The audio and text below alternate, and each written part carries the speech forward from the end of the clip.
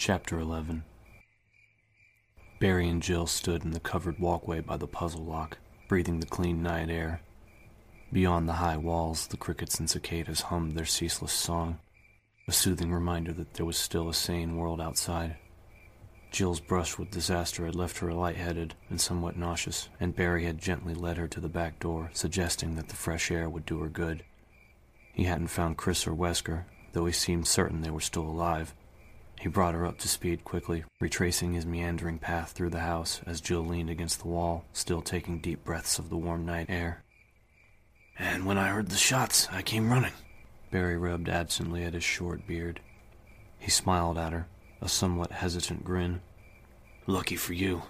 Another couple of seconds, and you'd have been a Jill sandwich."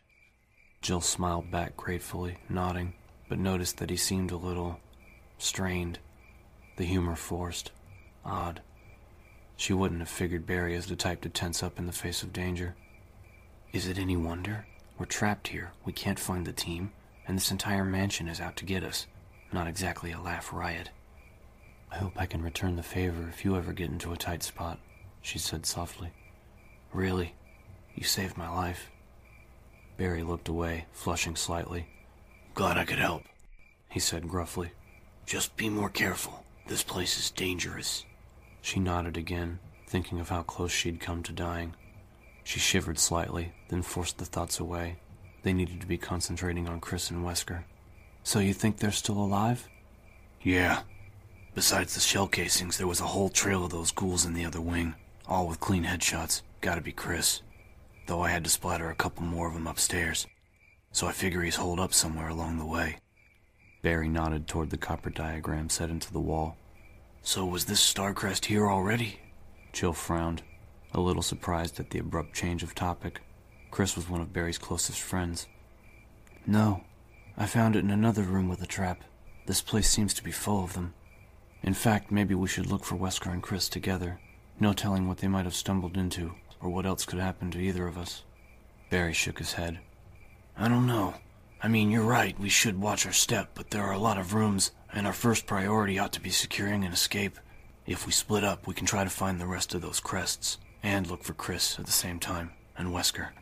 Though his demeanor didn't change, Jill had the sudden distinct impression that Barry was uncomfortable. He had turned away to study the copper diagram, but it almost seemed as if he was trying to avoid eye contact. "Besides," he said, "we know what we're up against now. As long as we use a little common sense, we'll be fine." "Barry, are you okay? You seem tired." It wasn't the right word, but it was the only one that came to mind. He sighed, finally looking at her. He did seem tired. There were dark circles under his eyes, and his wide shoulders were slumped. "No, I'm all right. Just worried about Chris, you know?" Jill nodded, but she couldn't shake the feeling that there was more to it than that. Since he'd pulled her out of the trap, he'd been acting unusually subdued, even nervous. "Paranoid much? This is Barry Burton you're talking about, the backbone of the Raccoon Stars, not to mention the man who just saved your life. What could he possibly be hiding?" Jill knew she was probably being overly suspicious, but all the same, she decided to keep her mouth shut about Trent's computer. After all she'd been through, she wasn't feeling particularly trusting, and it sounded like he had a pretty good idea of the mansion's layout, so it wasn't like he needed the information. "That's it. Keep rationalizing. Next thing you'll be suspecting Captain Wesker of planning this whole thing." Jill scoffed inwardly as she pushed herself away from the wall, and she and Barry walked slowly back toward the house. Now that was paranoid. They stopped as they reached the door, Jill taking a few lungfuls of the sweet air, letting it settle her nerves. Barry had taken out his Colt Python and was reloading the empty chambers, his expression grim. "I thought I'd go back over to the East Wing, see if I can pick up Chris's trail," he said. "Why don't you head upstairs and start looking for the other crests? That way we can cover all the rooms, work our way back to the main hall." Jill nodded, and Barry opened the door, the rusty hinges squealing in protest. A wave of cold swept past them, and Jill sighed, trying to prepare herself to face another maze of frigid, shadowy halls, another series of unopened doors, and the secrets that lay behind them. "You're gonna do fine," Barry said smoothly, placing a warm hand on her shoulders and gently ushering her back inside. As soon as the door closed behind them, he lifted his hand in a casual salute. "Good luck," he said, and before she could respond, he turned and hurried away, weapon in hand. With another creak of ancient metal, he slipped through the double doors at the end of the hall and was gone. Jill stared after him, alone once again in the chilled, stinking silence of the dim corridor. It wasn't her imagination. Barry was keeping something from her. But was it something she needed to worry about? Or was he just trying to protect her? Maybe he found Chris or Wesker, dead, and didn't want to tell me. It wasn't a pleasant thought, but it would explain his strange, hurried behavior. He obviously wanted them to get out of the house as soon as possible, and wanted her to stay on the west side. And the way he'd fixated on the puzzle mechanism, seeming more concerned with their exit than with Chris or Wesker's whereabouts. She looked down at the two crumpled figures in the hall, at the tacky, dying pools of red that surrounded them. Maybe she was trying too hard to find a motive that didn't exist. Maybe, like her, Barry was scared and sick of feeling like death could come at any time. Maybe I should stop thinking about it and do my job. Whether or not we find the others, he's right about needing to get out of here. We have to get back to the city, let people know what's out here.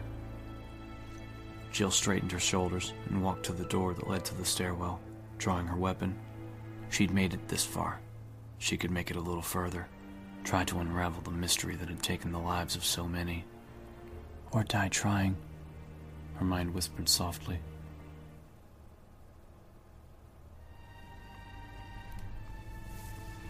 Forrest Speyer was dead. The laughing southern good old boy with his ratty clothes and easy grin was no more. That Forrest was gone, leaving behind a bloody, lifeless imposter slumped against a wall. Chris stared down at the imposter, the distant sounds of the night lost to a sudden gust of wind that whipped around the eaves, moaning through the railing of the second-story patio. It was a ghostly sound, but Forrest couldn't hear it. Forrest would never hear anything again. Chris crouched down next to the still body, carefully prying Forrest's Beretta from beneath cool fingers.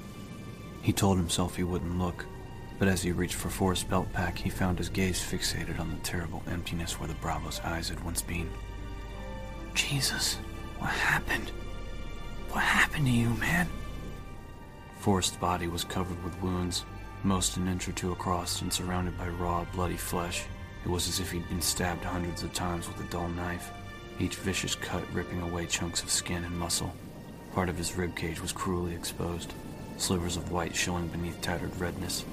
His eyeless, streaming stare was the crowning horror, like the killers hadn't been content to take Forrest's life, wanting his soul instead. There were 3 clips for the Beretta in Forrest's pack. Chris shoved the magazines into a pocket and quickly stood up, tearing his gaze from the mutilated body. He looked out over the dark woods, breathing deeply. His thoughts were jumbled and grasping, trying to find an explanation and yet unable to hold on to any coherent facts. Once in the main hall, he decided to check all the doors to see which were unlocked, and when he'd seen the bloody handprint in the tiny upstairs hall and heard the wailing cries of birds, he'd charged in, ready to deal out some justice. Crows. It sounded like crows, an entire flock, or a murder, actually. Pack of dogs, kindle of kittens, murder of crows. He blinked, his tired mind focusing on the seemingly random bit of trivia. Frowning, Chris crouched back down next to Forrest Ravaged's body, studying the jagged wounds closely. There were dozens of tiny scratches amidst the more serious cuts, scratches set into lined patterns. Claws. Talons. Even as the thought occurred to him, he heard a restless flutter of wings. He turned slowly, still holding Forrest's Beretta in a hand that had suddenly gone cold. A sleek, monstrous bird was perched on the railing not 2 feet away, watching him with bright black eyes. Its smooth feathers gleamed dully against its bloated body, and a ribbon of something red and wet hung from its beak. The bird tilted its head to the side and let out a tremendous shriek, the streamer of forced flesh dropping to the railing. From all around, the answering cries of its gathered siblings flooded the night air. There was a furious wisp of oversized wings as dozens of dark, fluttering shapes swooped out from beneath and around the eaves, screeching and clawing. Chris ran. The image of Forrest's bloody, terrible eyes burned into his pounding thoughts as he lunged for the escape. He stumbled into the tiny hall and slammed the door against the rising screams of the birds, adrenaline pumping through his system in hot, surging beats. He took a deep breath, then another, and after a moment his heart slowed down to a more normal pace. The shriek of the crows gradually grew distant, blown away on a softly moaning wind. Jesus, how dumb can I get? Stupid, stupid. He'd stormed out onto the deck looking for a fight, looking to avenge the deaths of the other stars, and been shocked into stupidity by what he'd found. If he hadn't let himself get so freaked out by Forrest's death, he would have made the connection sooner between the birds and the types of wounds, and perhaps noticed the gathering flesh-eaters that had watched him from the shadows, looking for their next victim. He headed for the door back to the main hall, angry with himself for going into a situation unprepared. He couldn't afford to keep making mistakes, to let his attention wander from what was in front of him. This wasn't some kind of game, where he could push a reset button if he'd missed a trick. People were dying. His friends were dying. And if you don't pull your head out of your ass and start being more careful, you're going to join them. Another torn and lifeless body crumpled in a cold hallway somewhere. Another victim to the insanity of this house. Chris silenced the nagging whisper, taking a deep breath as he stepped back into the high gallery of the lobby and closed the door behind him. Beating himself up was no more useful than charging blindly around in a strange and dangerous environment, looking for revenge. He had to concentrate on what was important, the lost alphas, and Rebecca. He walked toward the stairs, tucking Forrest's weapon into his waistband. At least Rebecca would be able to defend herself. Chris! Startled, he looked down to see the young STARS member at the base of the wide stairs, grinning up at him. He jogged down the stairs, glad to see her in spite of himself. What happened? Is everything all right? Rebecca held up a silver key as he reached her, still smiling widely. I found something I thought you could use. He took the key, noting that the handle was etched with a tiny shield, before slipping it inside his vest. Rebecca was beaming, her eyes flashing with excitement. After you left, I played the piano and the secret door opened up in the wall. There was this gold emblem inside like a shield, and I switched it with the one in the dining room. And the grandfather clock moved, and that key was behind it. She broke off suddenly, her smile faltering as she studied his face. I'm sorry. I know I shouldn't have left, but I thought I could catch you before you got too far. It's okay, he said, forcing a smile. I'm just surprised to see you. Here, I found you something a little better than a can of insect repellent. He handed her the Beretta, pulling out a couple of clips to go with it. Rebecca took the gun, staring down at it thoughtfully. When she looked up at him again, her gaze was serious and intense. Who was it? Chris thought about lying, but saw that she wasn't going to buy it, and realized suddenly what it was about her that made him feel so protective, that made him want to shield her from the sad and sickening truth. Claire. That was it. Rebecca reminded him of his little sister. From her tomboy sarcasm and quick wit to the way she wore her hair. Listen, she said quietly, I know you feel responsible for me, and I admit that I'm pretty new at this, but I'm a member of this team, and sheltering me from the facts could get me killed. So who was it? Chris stared at her for a moment, and then sighed. She was right. Forrest. I found him outside. He'd been pecked to death by crows. Kenneth's dead, too. A sudden anguish passed across her eyes, but she nodded firmly, keeping her gaze on his. Okay. So what do we do now? Chris couldn't help the slightest of smiles, trying to remember if he'd ever been so young. He motioned up the stairs, hoping that he wasn't about to make another mistake. I guess we try another door. Wesker didn't catch much of the conversation between Barry and Jill, but after a muffled good luck from Mr. Burton, he heard a door open and close somewhere nearby, and a moment later, the hollow thumps of bootsteps against wood, followed by another closing door. The hall outside was clear, his team off on their mission to find the rest of the Copper Crests. Looks like I picked the right room to wait in. He'd used the helmet key to lock himself into a small study by the back door, the perfect place from which to monitor the team's progress. Not only could he hear them coming and going, but he'd be able to get a head start to the labs. He held the heavy wind crest up to the light of the desk lamp, grinning. It had been too easy, really. He'd happened across the plaster statue on his way back from talking to Barry, and remembered that it had a secret compartment somewhere. Rather than waste valuable time searching, he'd simply pushed the hideous thing off the dining room balcony. It hadn't been hiding one of the crests, but the sparkle of the blue jewel amidst the rubble had been almost as good. There was a room just off the dining room that held a statue of a tiger with one red eye and one blue, one of the few mechanisms he'd remembered from an earlier visit.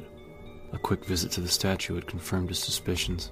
Both eyes had been missing, and when he'd placed the gaudy blue jewel into the proper socket, the tiger had turned to one side and presented him with the crest. Just like that, he was one step closer to completing his mission. When the other 3 are in place, I'll wait until they're off looking for the final piece, and then slip right out the door.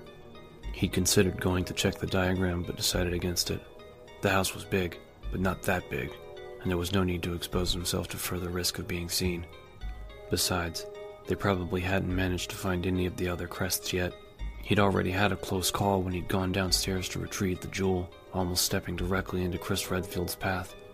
Chris had found the rookie, and the 2 of them were blundering around, probably looking for clues. Besides, this room is comfortable. Maybe I'll take a nap while I wait for the rest of them to catch up. He leaned back in the desk chair, pleased with himself for all he'd accomplished so far. What could have been a disaster was turning out quite nicely, thanks to some quick thinking on his part. He had already found one of the crests, he had Barry and Jill working for him, and he'd had the good fortune to run into Ellen Smith while he'd been in the library. Oops, scratch that. It's Dr. Ellen Smith, thank you very much. After fetching the wind crest, he'd gone to the library to check the small side room that overlooked the estate's heliport, the entrance concealed behind a bookcase. A quick search had revealed nothing useful, and he'd been about to check the back room when Dr. Smith had shambled out to greet him. He'd tried to get a date with her ever since he'd moved to Raccoon, drawn in by her long legs and platinum blonde hair. He'd always been partial to blondes, particularly smart ones. Not only had she repeatedly turned him down, she hadn't even tried to be nice about it. When he'd called her Ellen, she'd coolly informed him that she was his superior, and a doctor, and would be addressed as such. Ice Queen through and through. If she hadn't been so damn good-looking, he never would have bothered in the first place. But my, how your beauty has faded, Dr. Ellen. Wesker closed his eyes, smiling, reliving the experience. It had been the ratty strings of blonde hair that had given her away as she'd shuffled out from behind a shelf, moaning and reaching for him. Her legs were still long, but they'd lost a lot of their appeal, not to mention a fair amount of skin. "What lovely perfume you're wearing, Dr. Smith," he'd said. Then 2 shots to the head and she'd gone down in a spray of blood and bone. Wesker didn't like to think of himself as a shallow man, but pulling the trigger on that high-riding bitch had been wonderful. No, deeply gratifying. Like icing on the cake. A little bonus perk for taking matters in hand. Maybe if I'm lucky, I'll run into that prick Sarton down in the labs. After a few moments, Wesker stood up and stretched, turning to scan some of the titles on the bookshelf behind him. He was eager to get moving, but it might take the stars a while to find the rest of the puzzle pieces, and there was really nothing he could do to hurry the process. He might as well keep busy. He frowned, struggling to make sense of the technical titles. One of the books was called Phagemids, Alpha Complementation Vectors. The next one was cDNA Libraries and Electrophoresis Conditions. Biochemistry text and medical journals. Terrific. Maybe he'd get that nap in after all. Just reading the titles was making him sleepy. His gaze fell across a heavy-looking tome sitting by itself on one of the lower shelves, bound in fine red leather. He picked it up, glad to see a title he could read printed across the front, even one as stupid as Eagle of East, Wolf of West. Wait, that's the same thing written on the fountain. Wesker stared at the words, feeling his good mood slipping away.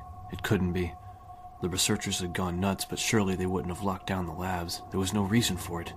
He opened the book almost frantically, praying that he was wrong, and let out a low moan of helpless rage at what was tucked into the sham book's glued pages. A brass medallion with an eagle engraved on it lay in the cutaway compartment, part of a key to yet another of Spencer's insane locks. It was like the punchline to a cruel joke. To get out of the house, he had to find the crests. Once out in the courtyard, he'd have to make his way through a winding maze of tunnels that ended in a hidden section of the garden, where there was an old stone fountain that marked the entrance to the underground labs. The fountain was one of Spencer's fanciful creations, a marvel of engineering that could be opened and closed to hide the facility underneath, provided, of course, that you had the keys. 2 medallions made out of brass, an eagle on one and a wolf on the other. Finding the eagle meant that the gate was closed, and that meant that the wolf could be anywhere at all, and that his chance of even getting to the labs had just dropped down to somewhere near 0. Unable to control his fury, he snatched up the metal and threw the book against the desk, knocking the lamp over with a crash and plunging the room into sudden blackness. There was no longer any point in holding on to the windcrest. His perfect plan was ruined. He'd have to give up his edge and hope that one of the others would inadvertently stumble across the wolf metal for him, secreted away somewhere on the massive sprawling estate. Which means more risk, more searching, and a chance that one of them will reach the labs before I do. Seething, Wesker stood in the dark silence with his fists clenched, trying not to scream.